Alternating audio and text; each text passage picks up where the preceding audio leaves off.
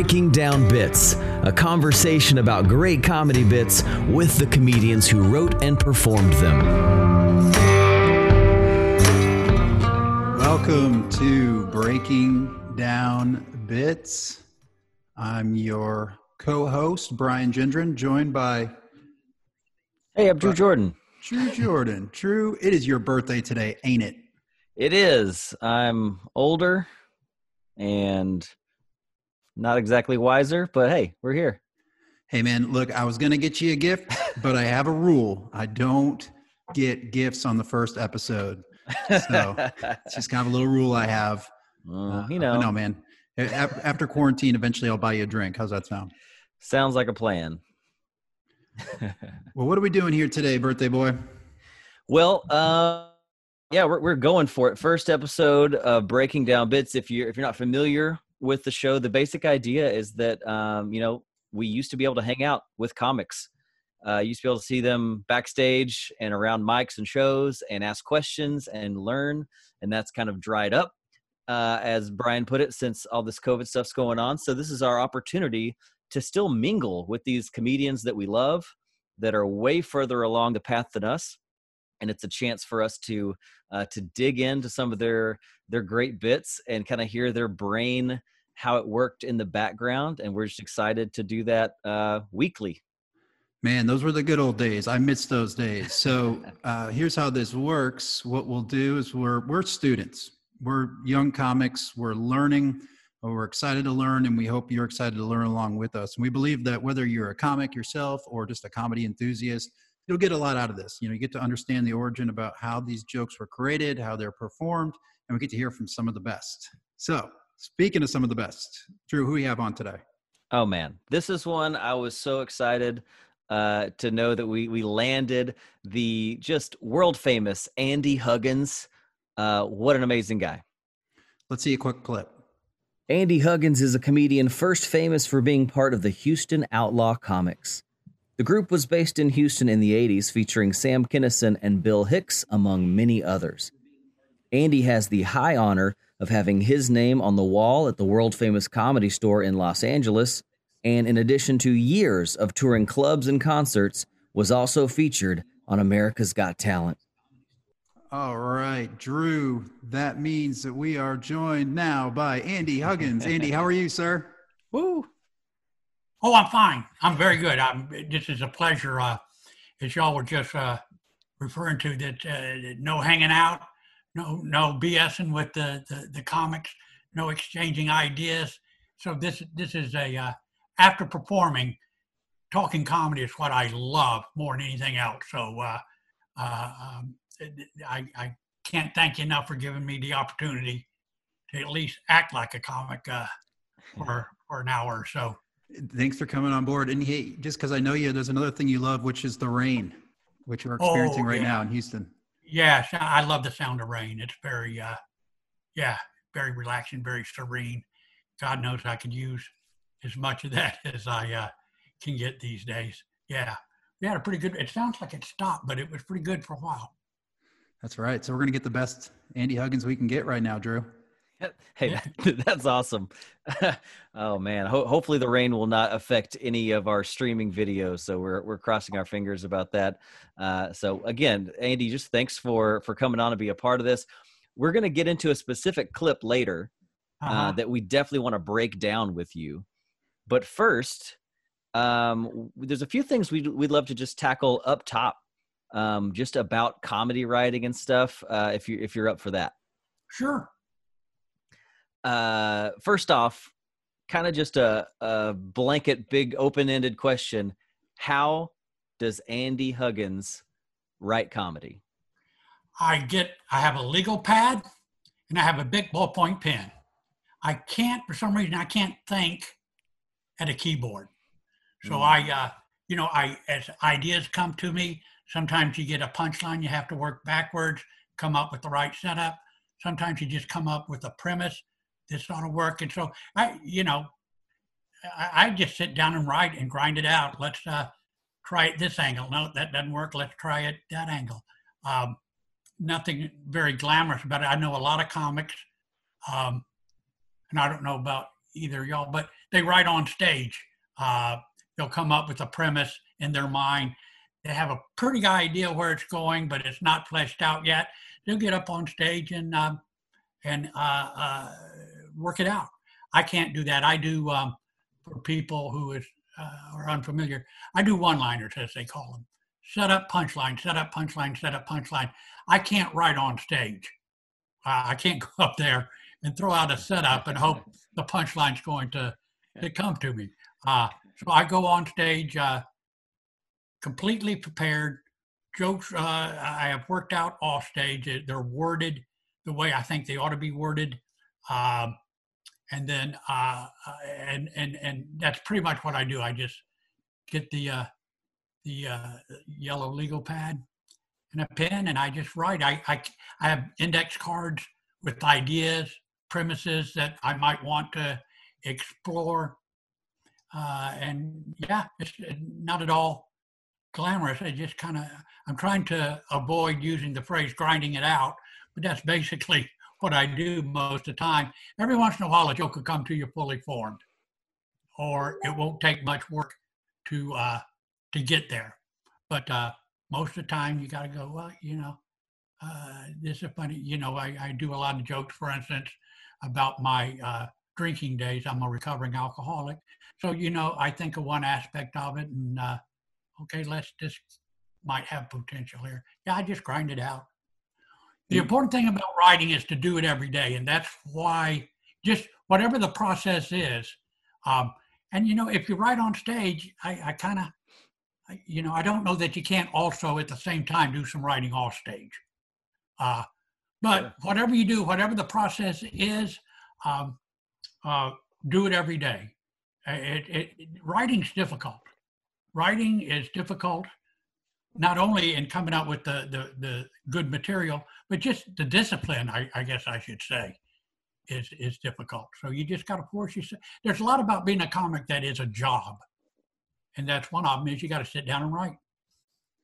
That's great advice for any comic. Sometimes whether you're a new comic and you're just starting to formulate your ideas and your presence on stage, or if you're an existing comic, you can't rest on your laurels. And Drew, what is a laurel?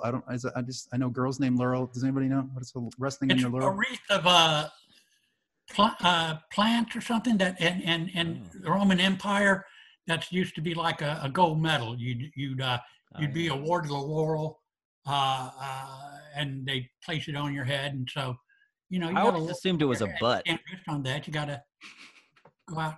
I'm with you. I thought it was a butt too. I thought it was another word for butts.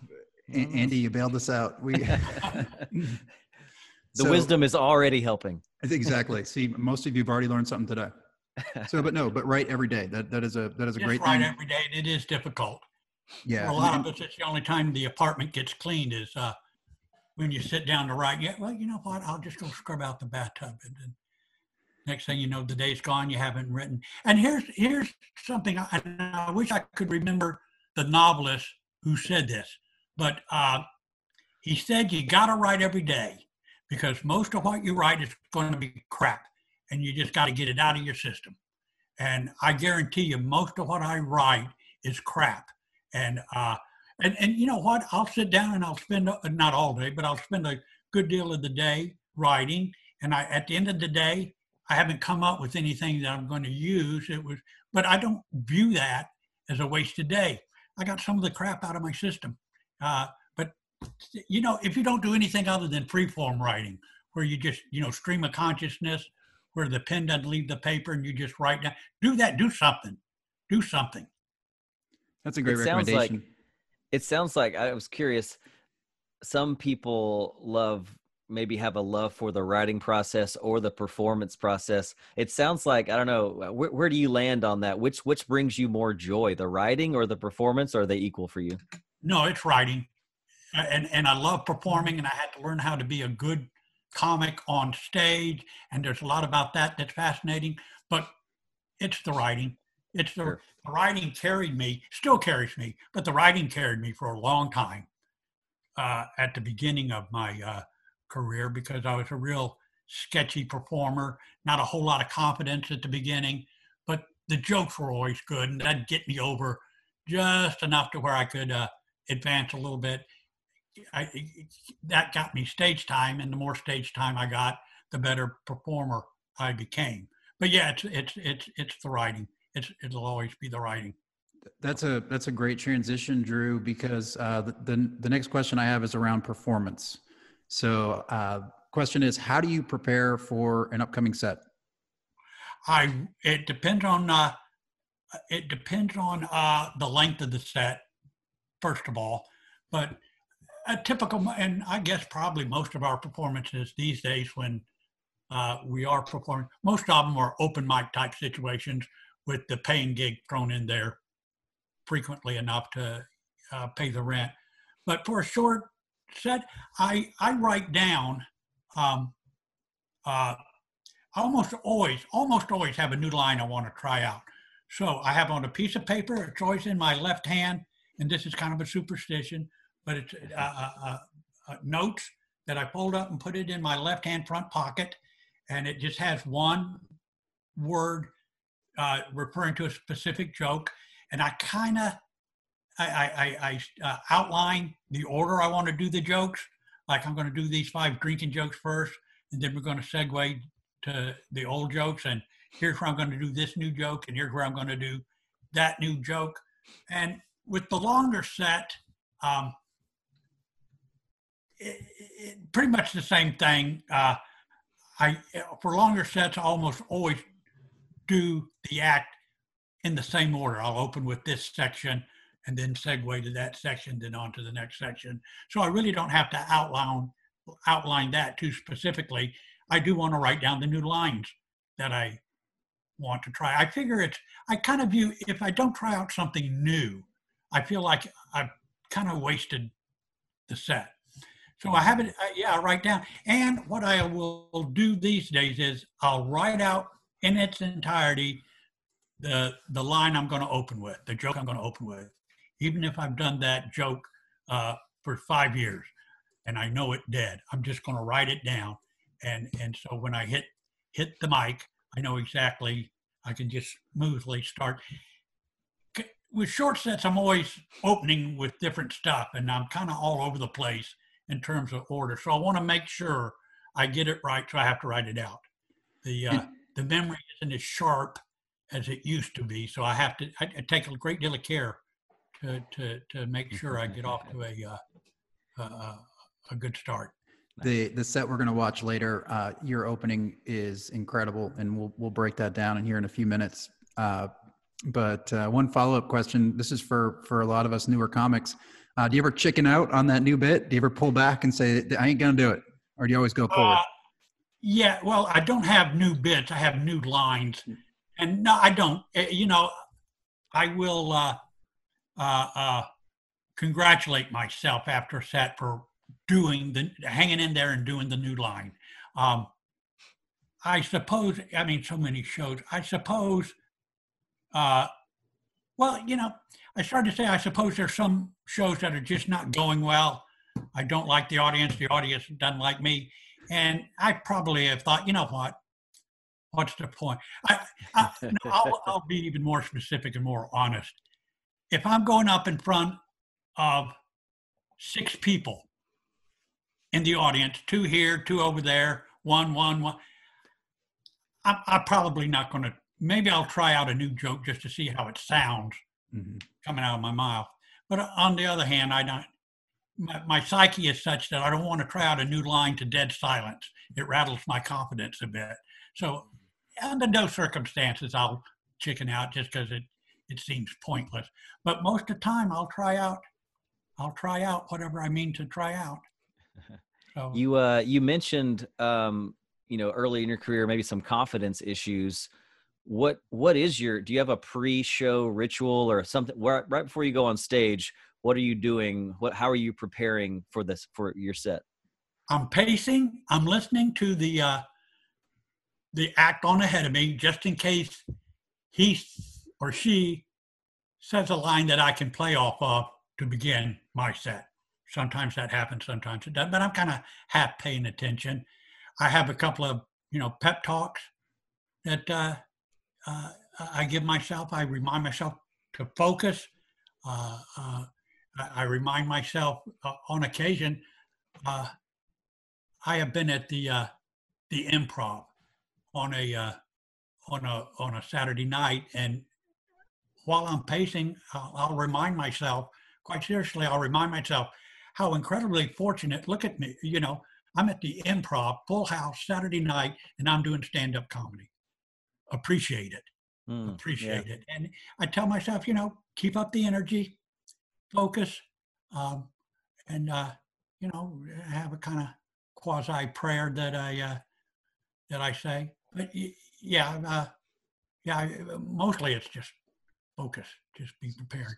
So a moment of prayer, moment of gratitude, and then I like how you said half listening. So I know that half listening. I got one ear for the guy ahead of me, and the rest of them. Because every once in a while they'll toss you. They'll do a joke that you can play off of, and if you can open, and this doesn't happen that often, but when it does happen, it kills, because you're ad-libbing, and audiences love it when something's improvised. So if you can open up with a good joke based on something the previous comic has said, then you're in great shape. Like I said, it doesn't happen that often, but I keep an ear out for it. So awesome. Well, as we're about to queue up this set, and it's about a 5-minute set, Andy, why don't you tell us a little bit about what we're going to watch here? This is the ECAN set, you said, at yes. the Improv? Mm-hmm. Okay, there was a contest in about 6 different cities, and it was sponsored by the Esophageal Cancer Network. It was going to be the winner of the contest, and there were 6 different cities participating, was going to go out to Washington, D.C. and open for Jeff Foxworthy. That was the prize. So this was a contest because it was opening for Foxworthy was the prize. It had to be real clean. This is cleaner than a typical set for me. Not that I'm dirty, but there's certain jokes that I didn't do because it had to be clean. And real quickly, I won the contest in Houston, then won the national. All right. I went out and opened for Foxworthy. That's awesome. Yeah. So that's what this was. There were about, I don't know, 6, 7, 8 different comics at the Houston. And they had it was audience judged, and there was a judge's vote also. So anyway, it was a fun set. It was a good set, I thought. Yeah, absolutely. I agree with you. And I didn't realize that this led to you opening for Foxworthy. Well, real quick before we start, what was that experience like? Oh, it was good. It was a very formal fundraiser in a ballroom of a terrific hotel. I went on, had a nice set. Then they took a break, and during the break, Foxworthy asked me to come back to where he was hanging out. We sat around. We talked comedy for about a half hour before he went on.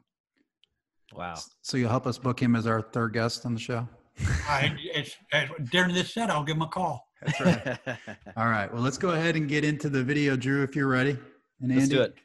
All right. Give me just a moment to get that up on the screen here. Thank you. Where are my old people at? Make some noise. Because I can't hear. You got to make some noise here. If y'all can hear me, I wanted to pause it right there. So, Andy, this opening is just incredible in my opinion, because you're accomplishing quite a few things. First of all, you time it in such a way that you can steal a joke. You can kind of, as a boxer, you can punch the guy before the bell rings, because most of the time when you come on stage and you say, hey, make some noise, let me hear you, and you did it in such a way that presents your character as an elderly man. So you sort of address the big elephant in the room, but this is an elderly man and as part of your character. And then another thing that you do here, Andy, is you make it playful with the audience, right? So they know that they're going to have some fun with you. So this is, you talked about openings early on. Anything that I'm missing that you're doing here right from the start? Well, that actually, that Let's Hear It for the Old People. And I didn't see the set, so I'm not real sure what. But that set, somebody had opened with Let's Hear It for, I think it was maybe Koo said, where are my black people? That's what he said, where are my black people at? So that's what I was referring to. And I'm real big, and this is, if you're a certain type of performer, you can take your time getting to that first laugh. I want to get a laugh of some sort right off the bat, and that Koo gave me something I could work with, like we were talking earlier.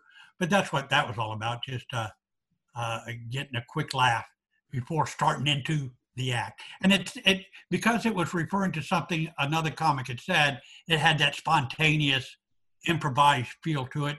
Audiences love that.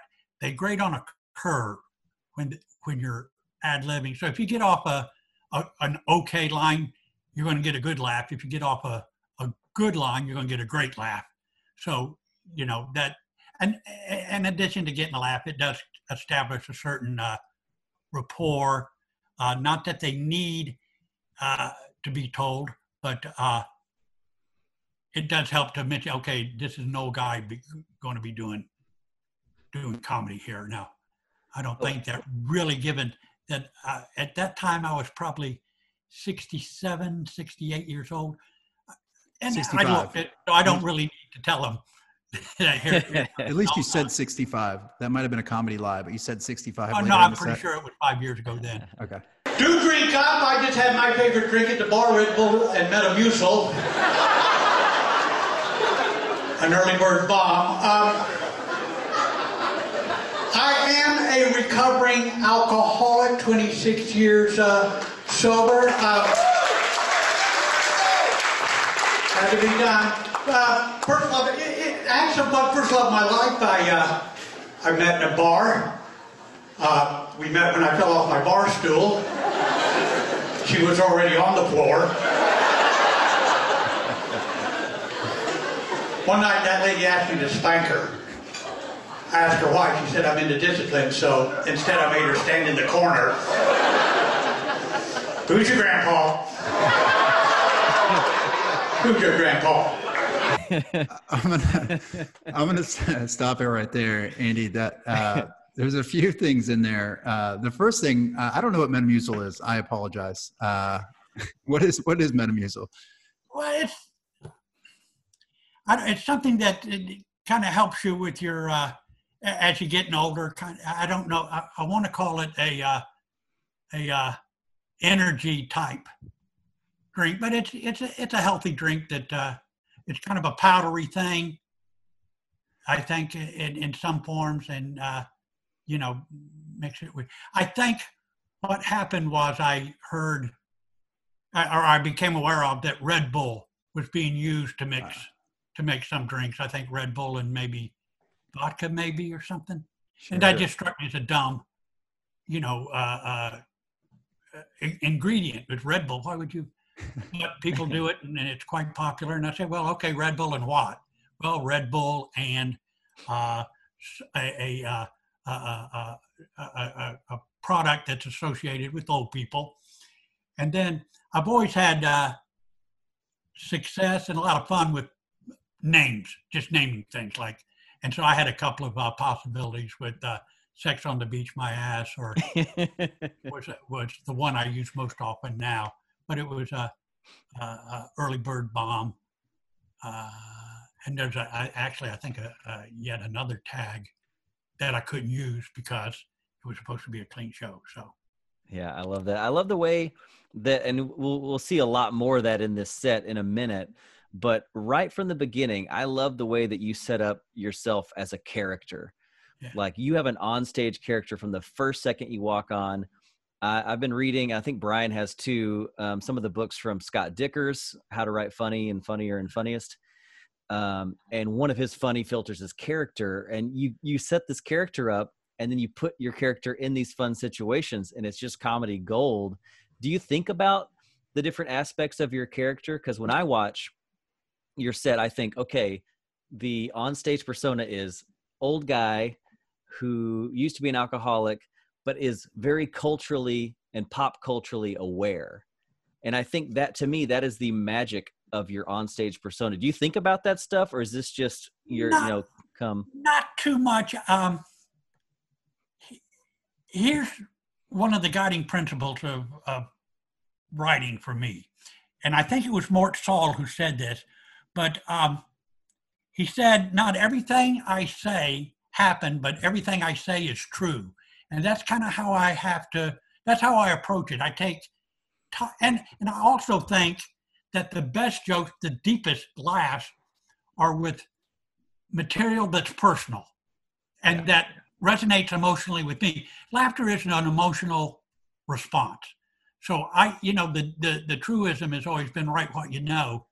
I think for comedy, at any rate, it ought to be write what you feel, because that's what laughter is an emotional reaction.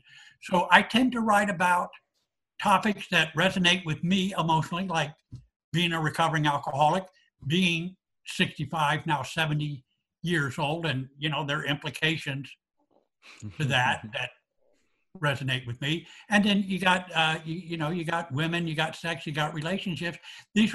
And so if I write, and I'll apologize if this sounds pompous at times, but I do try to write things that mean something to me, and there's a truth to the joke emotionally. Is what is how I should put it. If there's a truth to it emotionally, then your character is going to shape itself. As long as you're honest as to who you are, and you know what, you can go out there and be a character that's completely contrived, and it can be enormously funny and enormously successful. For me, it's just easier to write jokes that reflect myself, and I think without even trying to construct a character, the character constructs itself. I mean, that's so well said. So I never sat down and say, okay, I'm an old guy that used to drink. Okay, let's try and no. My drinking history is quite significant in my life. Great grounds for material. So I'm just going to sit down and try and see that opening 3 jokes about meeting a woman in a bar. And this is how jokes sometimes get written by me. I had a couple of disparate thoughts just bouncing around in my head. One of them being, I fell off a bar stool one time. I fell off. So that obviously told, okay, that's a funny. I don't know if that's a punchline or if it's a setup, but at some point in my act, I'm going to fall off a bar stool. I also, in my drinking days, had several relationships that began in bars with women who were drunks like me. Sure. And, you look back on that and you think, geez, that's just not a very, very good venue for forging a relationship. I mean, it's dumb, but okay. I want to talk about the women I might have met in a bar and become involved with. Well, wait a sec. I also got this thing over here where I fell off a bar stool. I tell you what, let's fall off that bar stool and we meet a woman. Yeah. So, you got all these thoughts bouncing around in you, but that's what I'm talking about as far as of course I didn't meet a woman when I fell off my bar stool. I didn't meet another drunk, but you know what? I met drunks in bars. So and the relationship wasn't real healthy. And so that's reflected in the jokes. And again, all this sounds deeper than it really is. It's just, I write jokes that mean something to me emotionally for the most part. Occasionally there's just a silly joke that has no relation to anything other than it's just silly and funny. But most of the jokes resonate with me than with the audience, hopefully. Those are the best laughs. Yeah, I think that's a great way to put it. Instead of trying to contrive a character, you just try to do the most honest comedy you can, and it reveals the character. Yeah, and it's an emotional honesty, too. And it can be a factual honesty also. I mean, depending on the type of comedy you're doing. But for me, I have absolutely no interest in anything other than getting laughs. I have no insights I need to share. I have no, and again, comics that can get laughs and make a comment or state, that's great. That's great. That's superior to what I do because they're doing something in addition to getting laughs. But as it happens for me, the only thing I'm interested in is laughs. And so the best laughs are the ones that have some sort of emotional connection to my life. They're just better laughs. The other thing about that joke is it's visual. And that, those are great jokes if you can come up with, they're funny. Okay, falling off a bar stool lady, she was already on the floor. That's very visual. The last joke, she had multiple personalities and I'm bad with names. That's not a visual joke. That's a funny idea. Yeah. But that's not visual. But anytime you can, and I've gone through jokes that maybe I'm having trouble with, and I thought, how can I make this visual? Is there any way to make it visual? Because if you can hear it and see it, that much better. That's a good, somebody falling off a bar stool and meeting a woman. That's great. That event itself, falling off the bar stool, everybody can kind of live that with you. This particular performance, and this is what's great about being able to do this with video, the two things that you do to follow that up involve some stage presence, right? So you say that she likes to be spanked, and you kind of you make this face, right? Like, oh, yeah. Okay, wow, and which is great, and that adds so much color to the rest of the bit. And then the next thing, and I love this, and I've actually never seen you do this live, where she likes being in the corner, and you have like this fictitious corner that you turn to, and then of course the great line of "Who's your grandpa" is just a great. I have since added, "Who's your grandpa? Who's your peepaw?" Which works well. A few act outs I do really. I can think of one other, maybe there are a couple of others, but for the most part, I don't. And again, that's a great way to add a little push to a punchline if you can act it out. A lot of comics do a lot of act outs, and they're the better for it. I should have more, but it's just the nature of a lot of my lines don't lend itself to acting out. Do you think that there's been an increase over time in physical comedy and act outs since earlier days? I think so. I mean, not enormously so, but I think more comics do that than you. And I started in the late 70s, and so there were a lot of comics did it, but I think more do it now. Yeah. Sometimes it's easier writing if you can just act goofy or something. That'll carry a weak punchline. If you could also add some physical action to what you're doing. That's right. I'm gonna carry on we kind of stopped in the middle of a bit of a chunk, so I'm gonna carry on the video.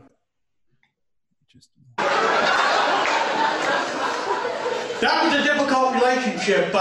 She had multiple personalities, and I'm bad with names.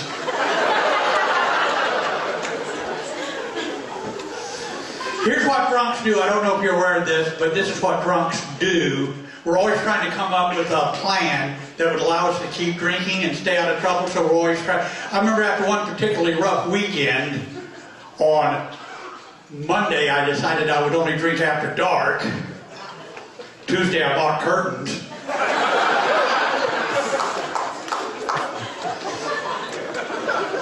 Yeah, back then, late 70s, early 80s, every night I'd hit happy hour from 6 p.m. to 1988. Got arrested once for drunk driving. Not only was I drunk, but I'd been smoking hash. When I took the breathalyzer test, I inhaled, tried to pass it to the cop.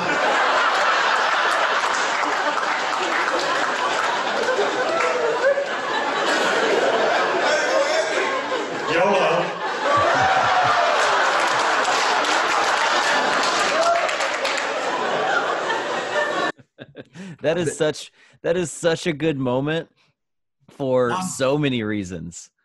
That joke I did near the beginning of this set about drunks are always coming up with plans. That's absolutely true. That was me. Drunks are always trying to come up with some sort. They know they ought to cut down. We know we need to cut down. We're not going to quit.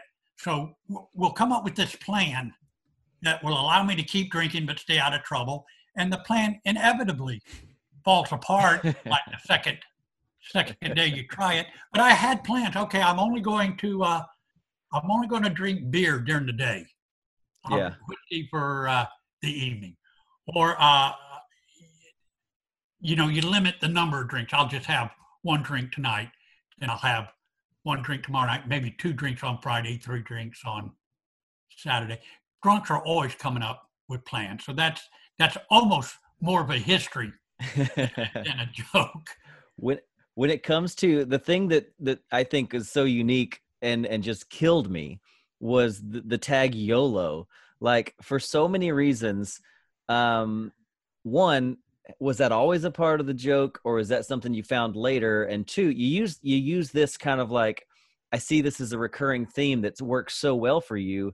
It's the who's your daddy. It's the YOLO. You're injecting some pop culture terminology that people would not expect you to be familiar with, and it just kills. How did you come across that? Was that an accident? No. Do you know Matthew Broussard? Yeah. Okay. He said, you need to say YOLO at some point during your act. So I'll give full credit to Matthew on that one. And so I decided that would be an excellent place for it. Yeah, at any given time, and I have maybe 2 or 3 pop culture references. One, and maybe the first time I did it, I was featuring for John Witherspoon, and the opening act was Theo Taylor, and he introduced me, and I went on stage and said, Theo Taylor, great guy, dates a very nice lady, very nice, bit ratchet. Well, the place just went crazy. Spoon's audience when I said ratchet, and the laugh was so big, I thought I had messed up. I thought I'm not going to be able to follow my stuff. And I had a whole set to go. That was right at the beginning. But yeah, ratchet I've stopped using because it's kind of lost some steam for me. YOLO still works. I have one now that works real well. Is catch these hands. Yeah. into a bit, and it coming from me. You don't want to overdo it, I don't think. Right. But the good thing is there's always something new.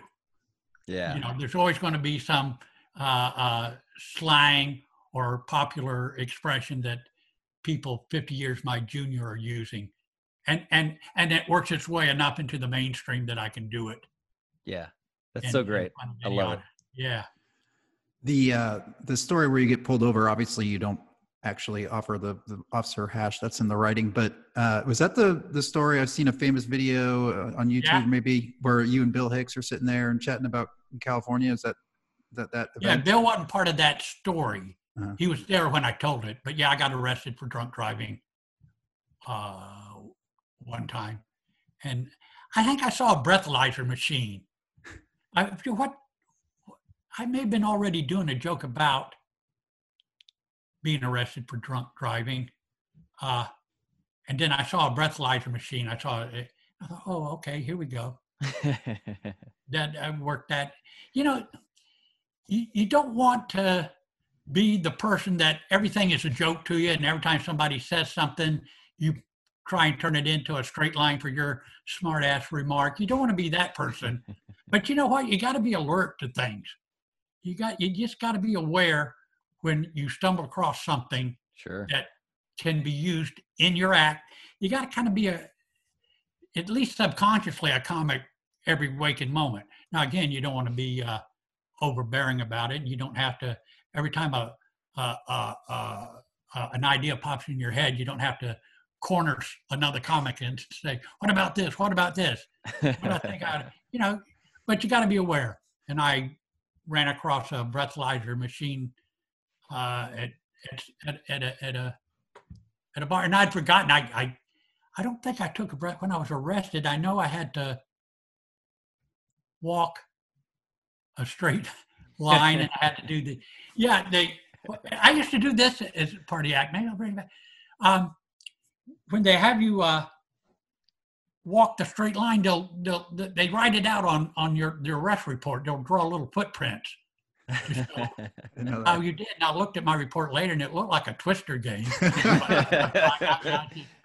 and another joke I used to do that was quite effective. Officer asked me to touch my nose, which I did promptly with the sidewalk. But you just got to be alert to everything. Ought to be potential material, and again, you don't want to be overbearing about it. But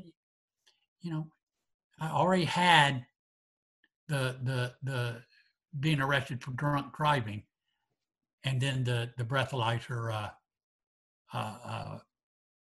line occurred to me when I saw a breathalyzer. And that's why a lot of writers, and I imagine you, Andy, do you carry a piece of paper or a pocket notebook or something? I do indeed. Yeah, for when those opportunities come up. Because if you don't write it down, you lose it. And that's absolutely. The worst thing. I don't know how many jokes I've lost because it has occurred to me while I'm in bed. I'll remember it in the morning. Yeah. I never remember it in the morning. I have never remembered it in the morning. So, and I'll, over the course, if I see something at the beginning of the evening, I need to write it down because by the end of the evening, I will have forgotten it. Absolutely. Or it'd be too far back in my head to work on it immediately. So I care. Again, it's another job-like aspect of being a comic. It's, Sure. A lot of about being a stand-up is work. So I was arrested, pled guilty. For my community service, I left the community.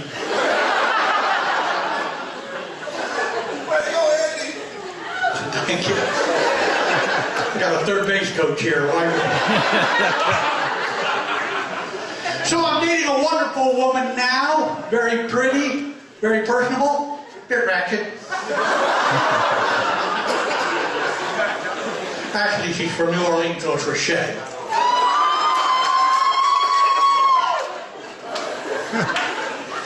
Okay, now I'm scared. I'm looking for an exit here. Lori is much, much younger than I. We met in a grocery store. My mind was wandering. I accidentally bumped into Lori. Lori got annoyed. She said, WTF? I said, no, AARP.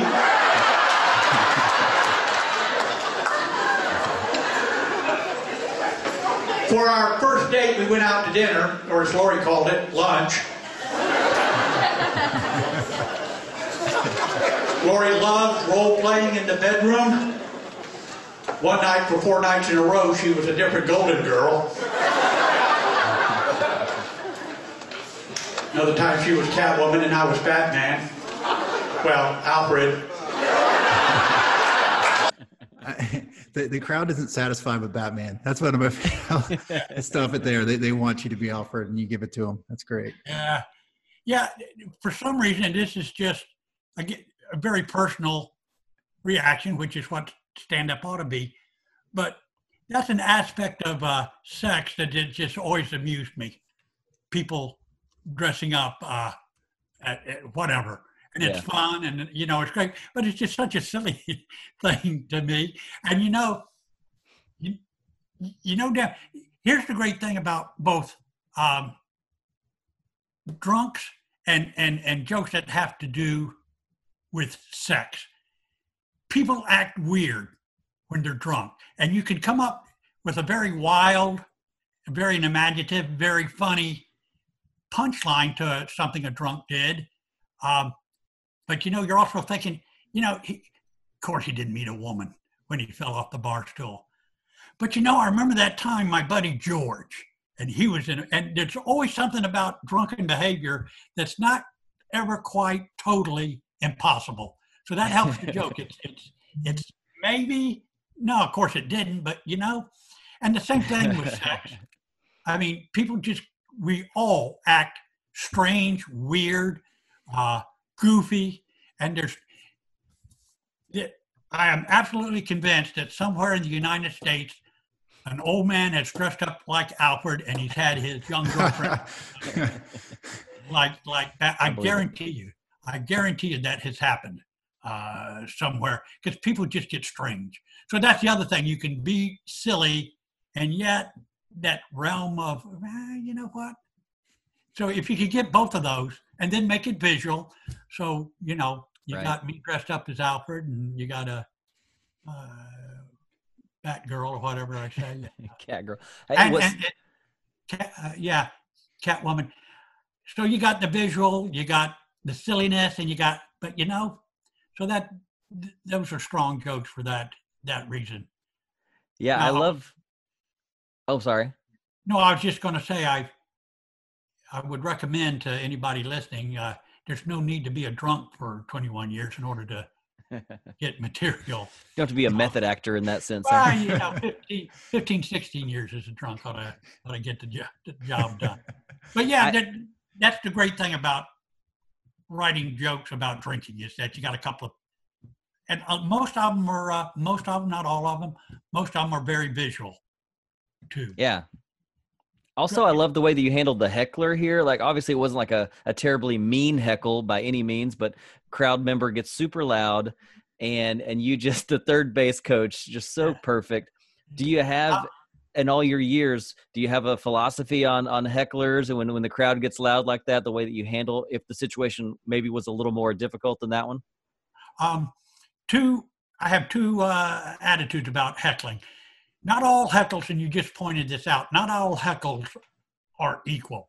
Some people are just caught up in the enthusiasm of the moment. They're having a good time. They like what you're doing, and they'll just shout out something. You treat those people differently than you do Sure. somebody that's trying to make you look bad. Mhm. Sometimes people will heckle you, hoping to throw you off, hoping to put you down, hoping to top you. I'm as funny as you are. Here you go. But, one's a little more edgy than Sure. what I did there. But my basic philosophy is, and it didn't apply here because the person and then the ladies were just so loud. But most of the time with hecklers, I ignore them. And I absolutely, if the goal is to shut the person up, ignore them.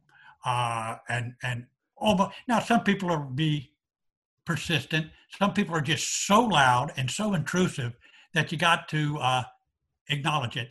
So, my frame of mind that night, I think, was in pretty good mood. So I was a little more prone to mess with somebody or to go off book, so to speak. Right. But I could have ignored both those and it had been fine. They would have kept quiet too. If the goal is to shut the person up, ignore them.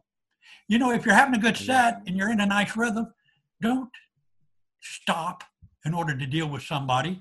To check, most of the time, the rest of the audience hasn't really heard it. I mean, they're kind of aware that something was said, but if you're doing well with the rest of the audience, just keep going. Keep going. Now, admittedly, again, we're back to sometimes it's a job, and sometimes you're just not in the mood. Sometimes you just show up and you're just not in the mood for somebody yelling at you. And then maybe in that case, I might overreact a bit or acknowledge somebody that normally I wouldn't acknowledge just because I'm just not in the mood for it. But that didn't happen too often. Well, that was a masterfully done. Do you imagine you have some almost written type things where you can shut down hecklers as needed? Is that something you have in your arsenal? To a degree, yeah. Sometimes you'll be surprised when you're talking to somebody in the audience. Over the course of a career, a lot of the same responses just keep coming up, and so I quite often have had somebody heckle me and I had to deal with it, or I felt like I had to deal with it. So I asked him to repeat. That's the other thing. If you're going to deal with a heckler, get them to repeat what they heckled with. Because again, most of the audience, every single comic has made this mistake. Somebody has heckled them, and only maybe 4 tables heard what they said. They heckle you with maybe kind of a nasty heckle, and you come back at them, both guns blazing, and then you kick them when they're down, and the rest of the audience is going, what the hell was that all? Kind of mean.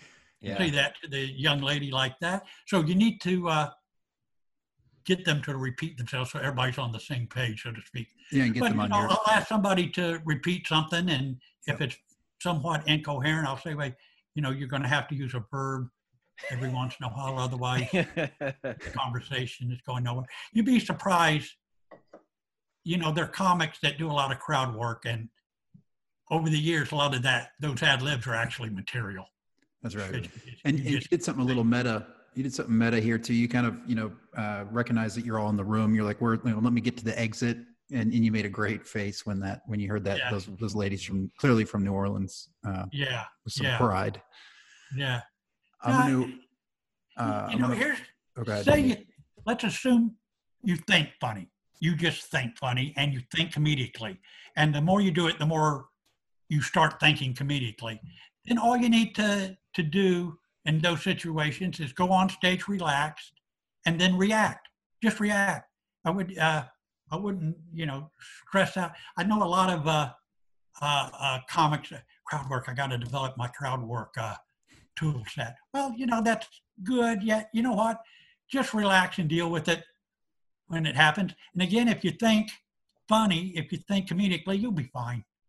And again, you'll be fine because, as I mentioned before, audiences grade on a curve.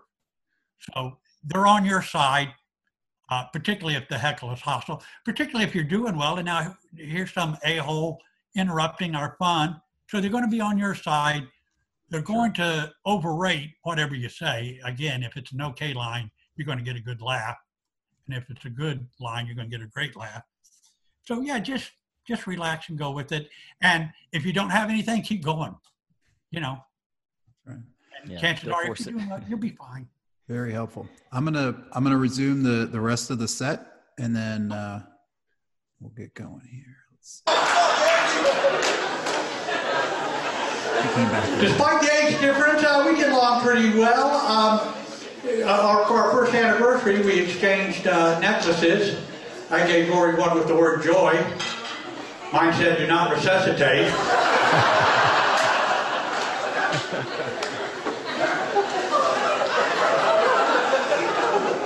So I am 65 years old. It's tough getting older.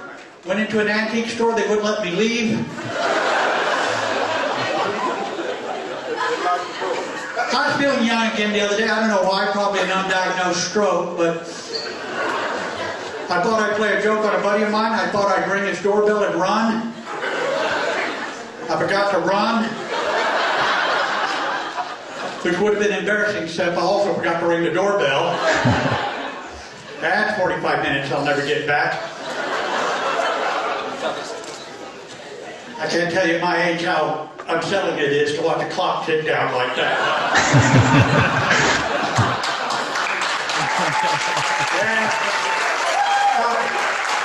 It is tough getting older. Last time I was on this stage, looked up, saw that light, started to walk towards it.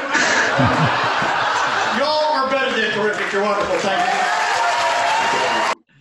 Oh, so good, so good. I love the the clock countdown. Was that just an off the cuff thing, or is that something you've used before? We were limited. They had a little timer there, and we were limited to, I forget, maybe 5 minutes, whatever it is. And sure. So they set the clock, and you look over and you see how much time you have left. And you just, the numbers were clicking down. Do not resuscitate. I don't do that joke anymore. I was reading in the New York Times a review of a one-act play that Woody Allen had written. I think one of the Coen brothers had written, another one of the one acts Elaine May had written. And it was a nice review, and they were reviewing the one act of Woody Allen, and there was that joke. He had the same joke. And I thought, God damn it. Now, here's the deal. I could probably, play audiences for the rest of my life, and nobody's going to be familiar with that line from that play that is similar. So nobody's going to think I stole from Woody Allen. Yet I'm so paranoid, I'm afraid that one day one person who went to that play is going, and it's an example of what we call parallel thinking. We both just came up with the same idea. But I love doing that joke, and I just felt like I had to stop. Good note. One thing that we do want to get into, one thing that's kind of special that we want to shine a light on a little bit in this podcast is more of the physical and the act outs. And I noticed you have a few things that even when I watch some of your old Houston Outlaw comic stuff, there's the hands on the head. Yep. And there's the mic stand. Yep. Are these purposeful? Are these thoughtful? Or this just your natural? Like, are these part of the bit or not? Yeah, I used to, and that I grab the mic stand with my left hand is good now, because I used to be always rubbing my left eye all the time, and I'd stroke my chin quite often. And just like there were two female comics here not here in Houston anymore. Sarah Tolamash, and then a young lady by the name of Diane Gallagher, who used to do stand-up here. And Diane told me one time that she and Sarah were going to put together this dance that just consisted of all my nervous mannerisms, this. And I used to, with the mic in the stand, I used to grab where the mic slides in and just lean back for some reason. I just would lean back away from the mic. And so I've had a lot of nervous mannerisms, and I don't know that they ever hurt. I mean, I don't know that periodically rubbing my left eye ever kept me from getting laughs out we got normally. But when I watch it, it's just annoying to see me do that. So that's why I got the left hand. And I would say in any given set, 75% of my time, I got the mic, and I have to there are a couple of act outs where I do have to have both hands free. So I put the mic back in the stand. And then if I do, if it's in there more than 3 jokes, the hands are going to the top of the head at some point. That's what it is. We can count it. Okay. I didn't know we could actually time it and be like, oh, here go the hands. There is one intentional movement that you do have that, a lot of us younger comics go to you for advice. And I actually didn't get this directly from you. I got this from another comic. When you finish your set, you don't say, give it up for your host. You step back, which you do in this, and you take your applause, right? You thank the audience, perhaps, wish them a good night, step back and get your applause, right? And you do that here, which is great advice, in my opinion, for comics. That's something that, and I have told comics that do this, don't do this. A lot of times when they're emceeing, comics, when they're emceeing, they'll do their act, and then they'll just segue right into the MC spiel. They'll do their last joke and then immediately start to say, okay, our next, and I tell them, look, finish your act, do the last joke, say thank you, and step back for a moment and get the applause that you're due, then step back up and start the end. But a lot of comics cheat themselves out of applause by not taking that moment. And you don't have to milk it. You don't spend taking about to each section of the room. But get the applause you're due. That's a good note.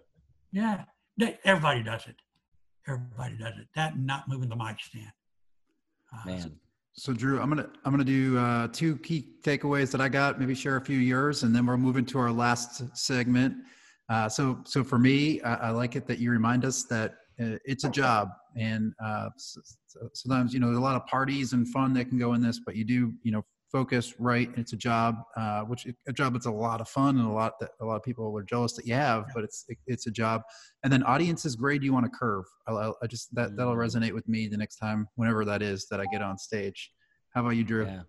Oh man, I love the part about the character kind of. That's something that I do a lot of biographical kind of stuff in my set. So it was nice to hear that sometimes you don't have to try to create a character. It's about just revealing your character by telling honest jokes. I really loved that. And yeah, I think the heckler thing, I think sometimes new comics can feel a lot of pressure to shut down hecklers or have crowd work stuff. And your take on it is refreshing in a sense to go like, look, if you don't have something to say, don't say anything. And, you know, how to just ignore them. If that's sometimes the best thing to do is just to ignore them and keep, you know, plugging through your act. And that's a wonderful, to have that as an option feels good, because a lot of times I think in our own heads, we think we have to destroy every heckler and have to have some line every time, or we're a failure. If we don't have that line, then we have failed as a comedian. So thanks for giving me the escape on that one. Yeah, there are a lot of good veteran comics that just won't deal with hecklers for a couple of reasons. Not everybody is good at crowd work, and not everybody wants to deal with it. Yep. And so, yeah, again, if the goal is to shut the heckler up, ignore him or her. Love it. Unless they just force your hand. So here's our last segment, and I think it's kind of fun. At least it's in good spirit.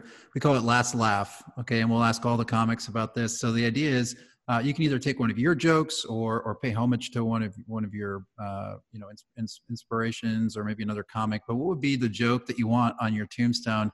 And Andy, we're not creating it right now. I promise. You're going to be around for some time because of you take walks every day and you're doing what you love. So but if you had to put one joke on your tombstone, what would it be?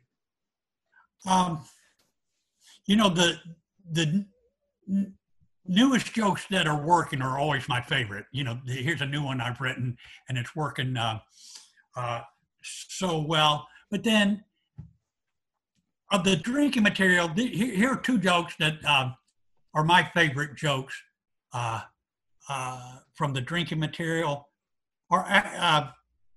No, we heard one already that I love a lot is that relationship didn't go well. She had multiple personalities and I'm bad with names. I like that joke. Then a drinking joke that I have that I like a lot is I love drinking during the holidays. I would get drunk and go trick-or-treating. Every holiday I would get drunk and go trick-or-treating, which made for an odd Arbor Day in my neighborhood. Day. Yeah. So those I would be pleased to have both those jokes. I think I have an important call coming in. Sure. Yep. Are we done here, or do you want to? We'll wrap up, Andy. Thanks for joining us. Thank you, thank Andy. you very much. It was a great deal of fun. It really was. Thank Appreciate you. it. Good luck with the podcast going forward. Thank you, Andy. So we'll go ahead and get wrapped up. So Drew, on your birthday, where can people wish you a happy birthday? Where do they find you? Well, my social is Drew is Talkward on Instagram, Twitter, all that stuff. Would love to connect. And as you mentioned before, like we also want to, we're students. And so if you've been watching or listening to this and have ideas, have suggestions, I've already got a few from some friends. Please shoot them my way. Drew is Talkward, Instagram. Also on Twitter and YouTube is Drew Jordan. Any shows coming up? I'm just kidding. That's a mean joke. Okay. Me and my parents. I'm at my parents' house. We're gonna do something in the living room. If you want to swing by. Yeah, that's right. But yeah, I echo that we want this to be a community. We want to hear your input. We're going to encourage people to join and participate. We'll make this more interactive over time. But if you can find me at the Brian Gendron, that's Instagram, Facebook. Certainly follow, add, communicate, whatever we got to do. I'm pretty open and try to get back to people. You can reach both of us on our email, breakingdownbits@gmail.com. In fact, social media at Breaking Down Bits and breakingdownbits.com is our website. lots of ways to get a hold of us. What's our next show, Drew? Oh, man, I'm so excited about this one as well. As great as Andy, man, Andy's just a legend. But the guy we have coming next week is a younger comic that is really making waves, has a wonderful podcast called the Hot Breath Podcast, one I've listened to for years. Yeah, and the hot. He creates a lot of words like hot breathiverse and things like that. Joel Byers from Atlanta on the podcast next week, and just excited. He's a guy who has just dug in with a lot of great comics and is just hopefully bursting with knowledge and excited to pick his brain. Yep. So next week, same time. That's 12 p.m. Eastern, 11 Central on Friday the 24th. So live with Joel Byers. I'm Brian Gendron, and you are? I'm still Drew Jordan. Still Drew Jordan. Happy birthday, my friend. We're going to get out of here. Y'all have a great weekend. Take care.